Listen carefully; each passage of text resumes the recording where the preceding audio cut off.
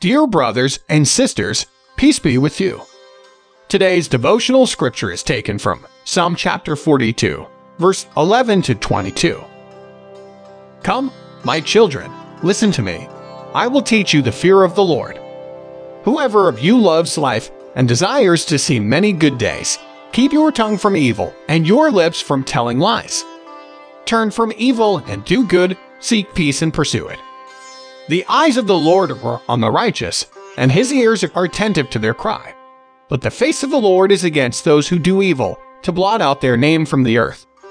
The righteous cry out, and the Lord hears them. He delivers them from all their troubles. The Lord is close to the brokenhearted and saves those who are crushed in spirit. The righteous person may have many troubles, but the Lord delivers him from them all. He protects all his bones. Not one of them will be broken. Evil will slay the wicked. The foes of the righteous will be condemned. The Lord will rescue his servants. No one who takes refuge in him will be condemned. Let us pray. Lord God, we turn to you. Please show us mercy. Amen. God is merciful and forgives your sins.